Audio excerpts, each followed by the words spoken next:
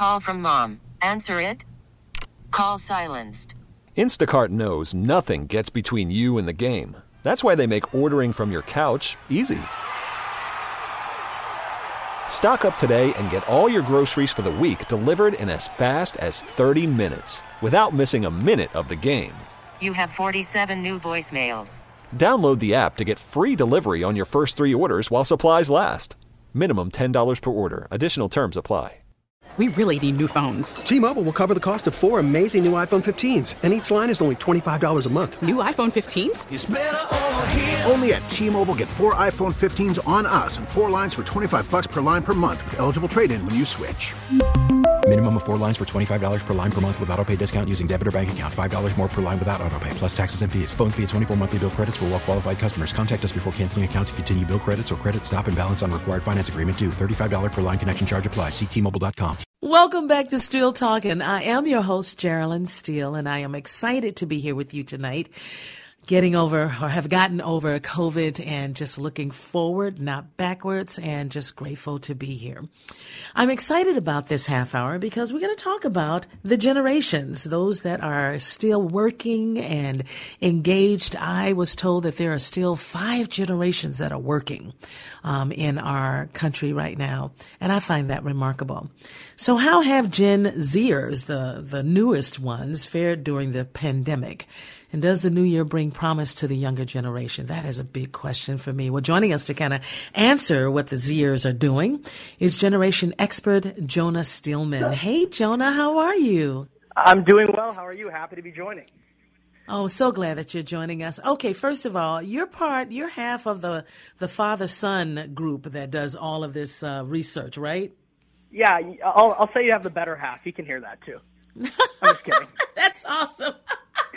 All right. So tell me, when you start looking at the generations, I thought, the greatest generation that was part of World War I and II, and all the way down to the Generation Zers, were 5 generations actually working in the workforce today. Is that still true or is it not? I think we for sure have 4, right? We for sure have the baby boomers, Gen Xers, millennials, and now Gen Z. And in some working environments, there might still be some traditionalists, or as you refer to them, the greatest generation. But we for sure have 4. The traditionalists, if not already retired, are definitely on their way out. And we're now seeing the baby boom generation edge towards retirement. Wow. Baby boomers. Well, this is true. It's time, right? And I feel bad sometimes, right? I mean, I look at all the generations that get frustrated and they'll say to us, can you guys just retire so we can get more money and have a better life like you did? Do you hear that often? People are hungry to be promoted, move forth in their careers, and I think that we're seeing, Gen Xers rise to places of leadership, and as we're talking about today, the next generation, Gen Z, is no longer futuristic. We're in the workplace now. We're out of college, and what I tell people as I frankly travel the world and speak to different companies and organizations is that the time to get to know Gen Z is truly today. It is today. So here's the thing. If you have the traditionalists that, there are a few of them that are still out there working. I know a few. And then, of course, there are the baby boomers. And the baby boomers are not able to retire on their Social Security like they thought they would because of inflation, because of all of the prices that have changed over the decades. And so who do you blame? Who do you say, hey, it's your fault that the Zers are not getting what they deserve? Yeah, I think people always are looking to point fingers, especially in this, area when it comes to generational diversity. People are saying, oh, the baby boomers did it right, millennials were wrong, you're better, you're worse, when in reality, each generation tends to go through the same life stages. We each get our first job, we each work, we eventually hope to retire. But the difference is each generation tends to reinvent each life stage when they approach it. So we saw, the baby boomers are raging against aging. They're not headed to the porch swing to retire. They're traveling, they're experiencing the world, they're doing so many different things. So as for who did it right or wrong, it's tough to say because each generation's just reinventing each life stage as we approach it. So do we reinvent the same way every time, or do we change it up? No, I think it changed. I think if you were to look at something like the American dream, I would say, most Gen Zers would likely define the American dream a little bit different than a traditionalist did. In their early stages of their career, we've seen so much change in terms of what's available in the workplace, benefits, and what our goals are in the big picture. So I think that while we each, as I mentioned, hit the same life stages, we reinvent the same life stage. And as you were saying, in a different way. We want different things. We go about them different ways. Okay, so going about it in different ways, who's advising whom that makes those changes? I notice that each generation is being directed one way or the other. All of a sudden, there's a new technology that allows more jobs to become available for the seniors, right, or those that are the upper age of the baby boomers, that sort of thing. So as we keep seeing all of this new technology, we find new ways of staying within the system, making money as we grow older. Is that a good idea? I would say so, and when it comes to who's advising, what's so interesting is that it's a few things, right? You see things. We're seeing kind of the end of the expert as we know it, right? And in terms of a lot of advice from investing strategies to where you should go, shouldn't go, are coming from peer to peer, from internal mentorships across the board, and a lot of people are finding information in different ways. Access to information has become so great that where it used to be, there was a few people to advise you on a certain thing. Now there's endless ways to be advised on retirement strategies. Say you can do your own research on Google. You can find customized automated tools that'll do everything and anything for you. So it's truthfully the end of the traditional path and the expert as once we knew.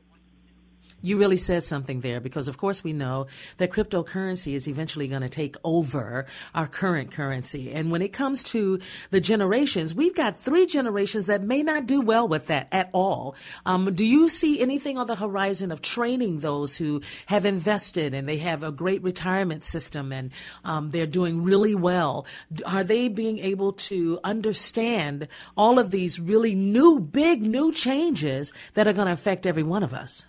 Yeah, what's interesting is I see that being a optimistic thing. All the generations, baby boomers, Gen Xers, the older generations have had to adapt and change their whole lives. Like a Gen Xer, yeah, but this is huge. The early stages of their careers, not having access to the internet. Now you can't even imagine a world without that. We once knew a world without social media in terms of how we work.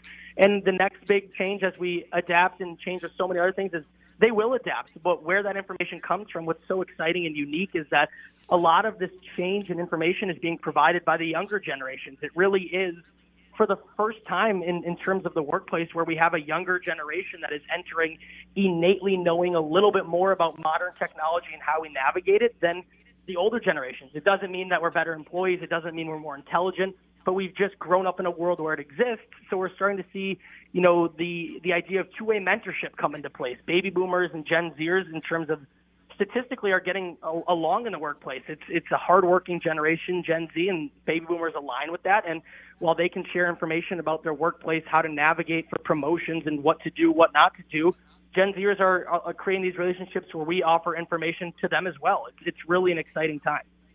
I'll never forget seeing a movie called The Intern, and I can't remember who it starred, a great actor who was definitely part of the baby boomers. And it's interesting because Robert De Niro, thank you so much, Jonathan. Yes, Robert De Niro. And it's a wonderful movie that shows a 30-something, a woman who's leading her company, brand new company, doing really well, but she needed the advice of this older man, this baby boomer, right? And to see that relationship happen and how he shared with her and she shared with him, and they both grew to be better, to think better, to just do better. So as we move forward, and we know that various companies, even with you and your dad, you're finding ways to customize the programs, right, in the industries that these young people are interested in. Are you also looking to customize or to continue customizing those that are older, especially the baby boomers? Well, absolutely. And, I think that it's not a cookie cutter solution, right? Whether it's very different in different industries, companies, organizations that all have unique problems. Some companies, have an influx of Gen Z employees applying to come work there, and they're not sure how to best optimize who's the most effective candidate. On the other hand, there's some old line industries that can't get many applications at all. So these solutions that need to be implemented, for these different industries are very unique. So as it comes to, you mentioned I work with my dad, and when we talk to companies, it's never the same problem necessarily for two organizations. So customization is key in terms of our work when we understand the different problems that organizations and companies face. And I think that's true for a lot of different forms of diversity, right? I mean, we're facing so many new conversations, challenges in the workplace, the marketplace, and beyond that these conversations have to be customized. They have to be customized. Okay, so here's what I'm getting at.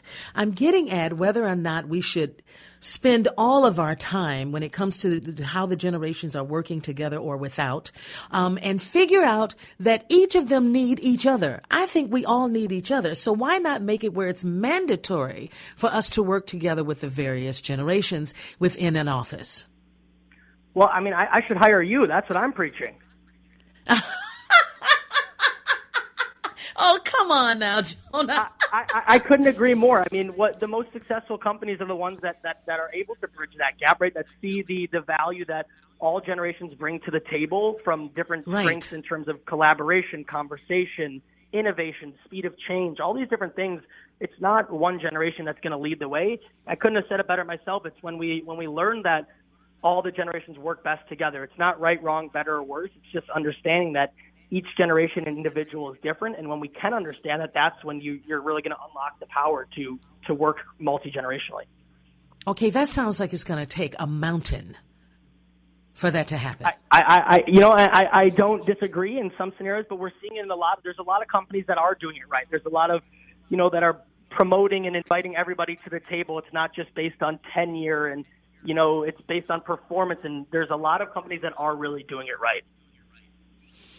Well, I tell you, we want those companies to come forward and bring us all together, whatever it takes. If it has to be mandatory for us to do it, then we should do that. Because in order for us to all move up and forward, we all have to move up and forward together. No matter who's at the top of the heap as the oldest one or the youngest group, we all have to work together. I have nieces and nephews that are they're so smart and they know and understand. And I keep saying to each of them, you have to finish what we didn't finish. It is your turn to save the world. And they look at me and go, come on, Auntie. I said, no. Every generation has something they have to do to help save the world. Your turn is now. And they look at me and think I'm a little nuts. I'm the crazy aunt, right? But I'm not. I really believe that their lot in life that is so important right now is to save the world. Do you feel like that is a message we could actually get them to take on and understand? A lot of these young people from around the world are already letting us know that they know, and they're holding us accountable for making sure that we tell our children and get it straight. What do you say? Yeah. I agree. I think that by nature, my generation, Gen Z, we're change makers. We've already seen the power of Gen Z in terms of civic engagement and the way that we use our voices when something needs to be changed or we see a problem that needs to be addressed. And I think what needs to happen is that, it needs to be understood by all generations that, like you're saying, everybody fights their own battles. There's different ways to be the greatest generation, if you would. And I think that when all generations can understand that the fight that's being fought by individual generations, all generations together, is, like you're saying, that's when that power is harnessed, right? Like when it's understood that the fights that are being fought are relevant for all generations. Exactly. But of course, my generation was taught, look, be grateful that you have a job. Be grateful and try to learn as much as you can. It's the same for Gen Z now. We're a generation that grew up in the 2009 recession. It wasn't the tech expansion. It wasn't the go-go 90s that the millennials grew up in. We were told by our Gen X parents, look, you're lucky to have a job. Be grateful every day, work your butt off, and get promoted, and be grateful for the situation that you're in. And that's something that when I mentioned the baby boomers align with Gen Z, is that we are a generation that is hardworking and very, very feel lucky to have the jobs that we do. So what do you say to the young people then that look you straight in the eye and go, you know what, Jonah, here's the thing. I'm not being paid a living wage. Why in the world will I go take this job? I'm going to be working more hours than I want to work, and I'm not getting paid a living wage. A living wage should be well defined. We know that $19 an hour is not enough for the Generation Zers. We know that they can't live off of $19 an hour. It's just not enough. So if we're going to do what we're supposed to do for them, we have to make sure that they have a living wage. What are you hearing from your generation? What does a living wage look like to them? Right. I think what we kind of talked about a little bit, it's probably a fight that's going to be continued to be fought by Gen Z. At the same time, when we're lucky to have jobs and our understanding to, be grateful for what we have. We also aren't going to sit back and be taken advantage of. So we're fighting all sorts of fights, from, optimizing our careers, from whether it be salaries, benefits packages. Gen Z is saying, like we're talking about, that, we deserve to be treated fairly. That's right. And they do. They absolutely do. You are absolutely right. Oh, my gosh. Jonah, it's been a pleasure having you on. And the last question I have for you are the 4 pieces of information that you give us about Gen Z at the bottom of your website, where it talks about 77% of Gen Z consider level of diversity at a company very important. 62.3% of Gen Z think that feedback sessions should take 5 minutes or less. 40% of Gen Z say that working Wi-Fi is more important than working bathrooms. And 92.7% of Gen Z believe that technology is causing gaps between generations. Do you agree with all of them, especially that last one? Yeah, I would say that a lot of those are, very, very prominent stats, very compelling stats. And I would definitely agree with the last one, just because, I think that the view of technology amongst the different generations is very different. Well, I think there's a mutual understanding cross-generationally that technology is obviously a huge part of everything we do. It has, as for how we navigate it, use it, when we should and shouldn't use it, is viewed very differently. And I think that it's likely causing gaps between the not only Gen Z and the oldest generations, but even as close as Gen Z and the millennials. Here's the thing for me that I notice as I get older, right?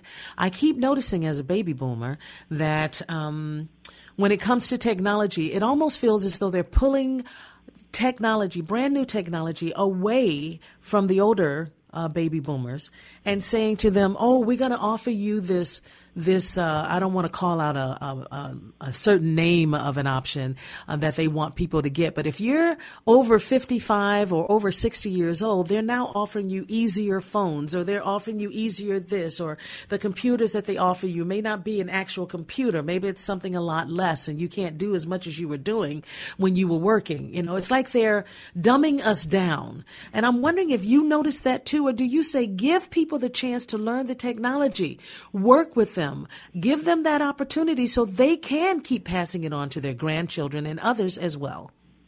Yeah, to be honest with you, I'm not necessarily familiar with, different generations receiving different forms of technology, whether they be more effective, efficient, or less. But I think that it's obviously important to make sure that the older generations are able to operate with pieces of technology, software in the workplace and in their personal lives, just because, as I mentioned, it's only going to become a bigger part of our lives. It's only going to become smarter, more effective, more efficient. So it's definitely important. I think that the Gen Zers are helping the older generations, as we talked a little bit about that two-way mentorship when it comes to technology. So I think that it's definitely happening. Yeah, I think you're absolutely right about that. And to tell you the truth, it's all about jitterbug for me. I wanted a phone that I could just easily hit the big numbers. And then I realized how big the numbers are. I have to use my knuckles. I'm thinking to myself, no, go get the iPhone, Gerald, and learn all about it and get on top of it. So thank you so much for joining us tonight, Jonah. I look forward to having you and your dad come join us and tell us more, because these two generations between you and your dad, I can only imagine what those conversations must be like. So thank you for joining us tonight. Thank you for having me. The pleasure is mine, and I'd happily join anytime. Thank you, sir. Take care. Happy New Year. Bye-bye. T-Mobile has invested billions to light up America's largest 5G network, from big cities to small towns, including right here in yours. And great coverage is just the beginning. Right now, families and small businesses can save up to 20% versus AT&T and Verizon when they switch. Visit your local T-Mobile store today.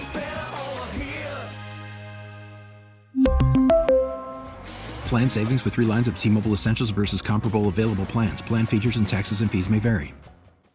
Hey, Rob Bradford here. I have set out on a mission with my good friends at FanDuel to prove what I have known for some time. Baseball isn't boring. Now I have a daily podcast to prove it with some of the most notable people in the baseball world, screaming baseball isn't boring from the mountaintops, or at least agreeing to come on our show. Players, managers, GMs, and yes, even the commissioner of baseball, Rob Manfred. It has been a constant wave of baseball's most powerful voices. So join the revolution. Subscribe and soak in Baseball Isn't Boring. Listen on your Odyssey app or wherever you get your podcasts. You'll be glad you did.